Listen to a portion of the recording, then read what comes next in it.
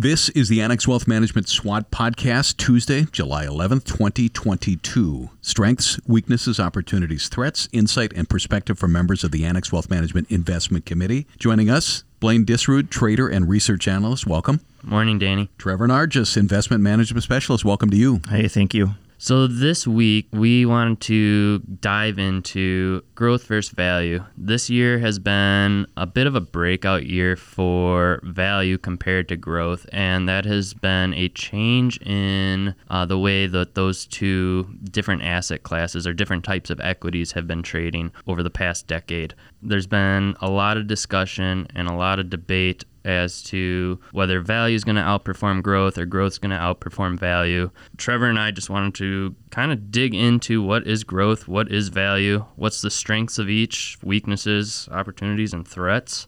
Looking at growth stocks to just get a baseline definition or an understanding, since everyone likes to use the word but not necessarily define what that means. We are going to describe a growth company as a company that has above average earnings growth, typically trades at a multiple, which is price to earnings, price to book, or price to sales that is higher than the market average. Also, company that has sales growth that is above the norm, and then also some momentum behind it. From a value standpoint and a value stock, we are dealing with companies that have low price to earnings, low price to book, or a low price to sales compared to the market. The S&P 500 that themselves have two indices, the S&P 500 value and the S&P 500 growth, and that's how they define it. We wanted to use that as our baseline when describing that. The strengths for this year, strengths in value. I had cash flow. Companies in the value side have had strong cash flow this past year. They've also typically established a customer base and have that loyalty that ties with their product or service. And then they're also benefiting from the economic activity that we've seen over the last year or so. I'd piggyback on that, considering that we've said multiple times before this week, these more value-oriented companies, they have more immediate cash flows. Their businesses might be a little more sticky to the consumers. Their consumer base might be a little more entrenched. It's going to be a little harder for them to pivot. Think of something like staples or energy, things of that nature. People need to buy gas. People need to go to the grocery store. These value-oriented companies have benefited this year in the sense that growth companies have really taken it on the chin compared to their value counterparts. Now, there's a few things feeding into that, right? We have stricter monetary policy, higher inflation expectations, lower growth. I think the confluence of all those factors has really pointed to the, value growth argument and what might look more attractive going through this year as we maybe come into an economic environment that could last a few years where you have a little tougher comps. It's a little tougher for investors to justify these premiums that they're paying for growth companies. I think just tighter financial conditions in general, it makes sense that these value companies have outperformed their growth counterparts going into this year. Again, I think it really comes back to Blaine's earlier point that those cash flows are more immediate. Those balance sheets might look a little stronger. They're a little more financially sound. Combining all those factors is what's really helped value this year.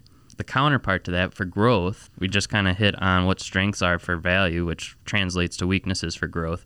Those growth companies are generally still growing. Guidance has come down, or is looking like it's going to come down, but those companies are still growing, and debt, even though interest rates have come up, is still relatively cheap to what we've seen over the long term. Those companies can still finance their projects if needed.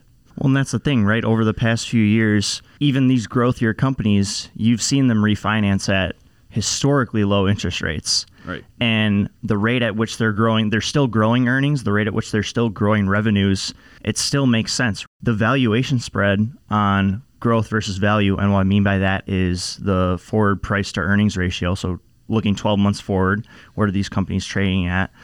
Looking at that spread, we're seeing that valuation spread lower than the COVID 2020 lows. Financial conditions are a lot tighter. We're seeing an entirely different macroeconomic backdrop, but that could be a strength in and of itself for growth companies, is that they've been able to refinance at very low rates. And given the sell-off that we've seen in some of these names, begs the question, do you throw some money at these companies? Digging into weaknesses, the growth part of it, valuations, while they have come down, are still elevated compared to historical norms. Rising rates, we've seen that, and that's been a factor for why performance on the growth index itself is worse than the value index. Discounting those future cash flows back at higher interest rates is causing that valuation to have to be reassessed, and that's what's going on in the market right now. 100%. I mean, anytime, it's a simple math equation, right? 10 divided by 5 is less than 10 divided by 2. So, when you're increasing these interest rates, it makes sense that we're seeing multiple compression across the board, especially in these high-flying names, right? Those revenues are forecasted farther off in the future. So when the market has to do its math, price things back in, you're increasing the size of that divisor. It makes sense that we've seen the pullback. Now, obviously, the question is, how much is enough? Have we seen things pull back accordingly? Has the market maybe overreacted? We're going to have to see how that plays out here going forward.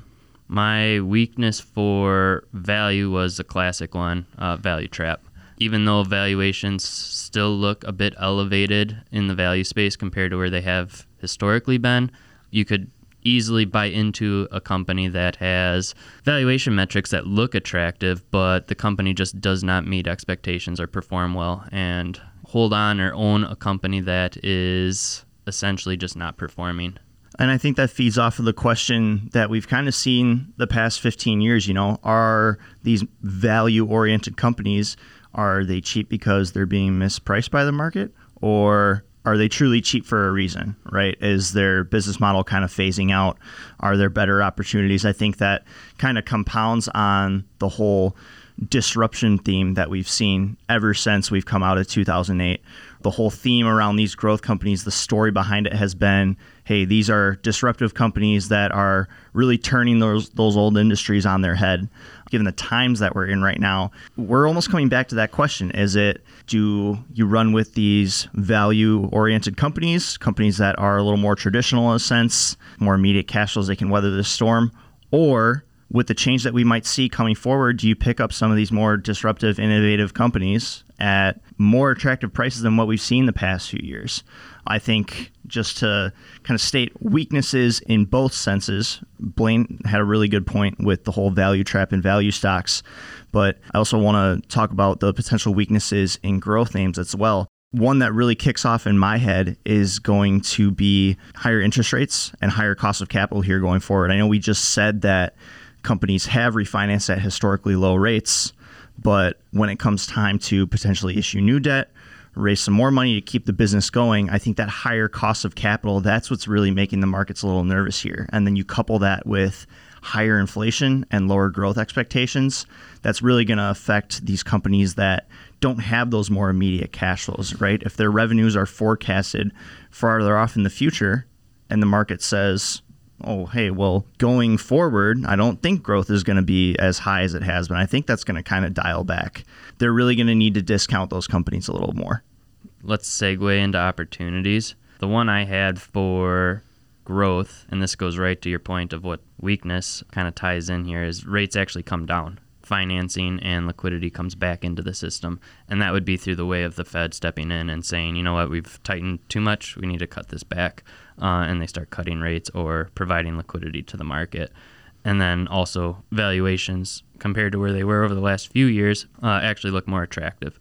Those were the two I had for growth. Value, I had strategic acquisitions. Valuations coming down. Companies with strong balance sheets at the moment could be looking to make some sort of acquisition over the next year or two to either generate growth or to add to the efficiencies within their business. The prices of companies have not come down just for investors, right? If you're in the M&A market, if you're looking to possibly pick up new companies, some of these value companies could go and look at some of these growthier enterprises, say, hey, do we kind of add this component to our business model? Does it maybe make that value company into more of maybe a quality company now, right? You have a combination of both value and growth. The opportunity there for some M&A activity, it does really kind of pique one's interest. The only thing that I'd like to be cognizant of going forward and maybe watch here is going to be if we see an economic slowdown, you kind of see companies get a little more reserved. You kind of see them get a little more defensive, like we talked about a few weeks earlier, that M&A activity maybe dries up a little bit. But I definitely think that there is some opportunity there in that sense. for growth companies, like you were just alluding to, the fact that we've seen rates maybe peak for the cycle. I know we've been on a couple different calls over the past few weeks listening to different research teams, different strategists from across the industry saying that we very well may have seen peak rates this time around. We saw the 10-year get around 3.4 not too long ago, and now it's kind of having trouble cracking that 3% mark. So if we've seen rates kind of already peak, it maybe begs the question, okay, now that we've seen the market kind of do what we may have expected, is there opportunity now in growth going forward? And I think there very well might be, right? I think if you're a long-term investor, that taking advantage of these kind of pullbacks is never a bad idea. You know, maybe 5-10 years down the road, that putting some money to work at a time like now might not be the worst idea. What did you have for threats? Our weaknesses and our threats kind of align in a sense. You know, I would say threats going forward is going to be, you know, we're watching inflation data come out this week. If inflation still continues to run hotter than expected, that's going to hit the market as a whole, right? Obviously, on a relative basis, you tend to see value stocks hold up a little better than their growth counterparts. But if inflation does come in a little hotter, that's going to affect both of these names. That was one that I had at the top of my mind coming into this. I would say on the growthier side, you kind of couple that with growth expectations. So if growth is expected to dial back a little bit more, obviously that's going to hit growthier names. But I would say even for your more value-oriented companies, I would say consumers shifting their spending patterns or scaling back, that can still hit these companies. So think, right? I had economic activity slowing down as the big threat for value companies. 100%, right? Because so obviously, you know, energy stocks have really pulled back in the past couple of months. Despite that, still the top performing sector in the S&P this year. I think it might be viewed kind of as more, okay, people need to travel, right? People need to take their cars to work, so maybe gas prices are a little stickier. But I mean, there are ways that people can curb that, whether it be, you know, traveling less on the weekends. So that kind of goes more into leisure activity. People can still scale back their spending on some of these essential items. And so I think the consumer rethinking their lifestyle and just kind of pulling back, and then you start to see economic activity pull back. I think that's a prime threat. And then for growth, I just had capital markets and liquidity drying up. Also, it creates what you had talked about earlier, challenging environment for growth companies to access debt markets and capital markets to finance projects going forward. And I think that liquidity point is something that needs to not be underestimated. Ever since we came out of 2008 here, there has been a ton of liquidity in the system relative to what we've been used to. A very accommodative Federal Reserve, low interest rates, things of that nature. Well, now when you have the Fed starting to unwind its balance sheet, pull liquidity out of the system, that's where the market kind of starts to say, oh, shoot, you know, maybe it's time to kind of dial things back a little more, not really bank on having a Federal Reserve that is so accommodative, that is willing to kind of prop up markets in a sense. You know, I use that term lightly. When money's cheap, it's a lot easier for people to be a little more greedy. When it's not as cheap, you have higher interest rates, lower growth expectations. That's where you kind of have to start thinking a little more logically. And I think that's been a prime catalyst for values outperformance relative to growth throughout the start of this year. I agree. Let's wrap things up, go around the horn. Our headline strength. For value would be cash flows. And then for growth, the companies are still growing and debt is relatively cheap.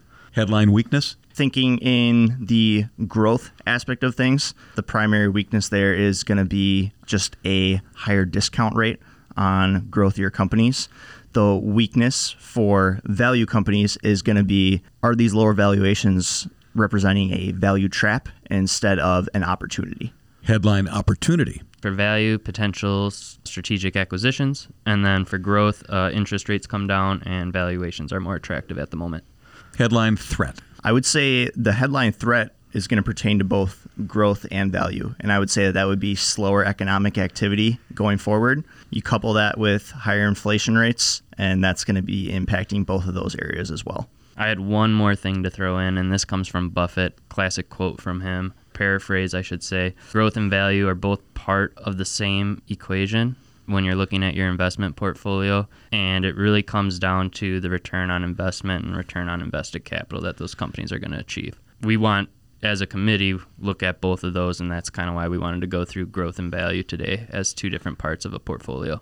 Insight, perspective, members of the Annex Wealth Management Investment Committee. Strengths, weaknesses, opportunities, threats. The Annex Wealth Management SWOT podcast. Blaine Disserud, trader and research analyst. Thank you. Thank you. Trevor Nargis, investment management specialist. Thank you. Thanks, Danny. Annex Wealth Management, LLC, is a registered investment advisor. For more information about our firm, please visit annexwealth.com. The information in this podcast is for educational and entertainment purposes only and is subject to change without notice. The opinions expressed are those of the participants and don't necessarily reflect on those of Annex Wealth Management, LLC. Information presented should not be construed as tax, legal, or investment advice, or a recommendation or a solicitation for the sale of any product or strategy. Listeners are encouraged to seek advice from qualified professionals to determine whether any information presented may be suitable for their specific situation. Investments involve risk. Neither Annex Wealth Management, LLC, nor its podcast participants shall be liable for losses resulting from decisions based on information or viewpoints presented on this podcast.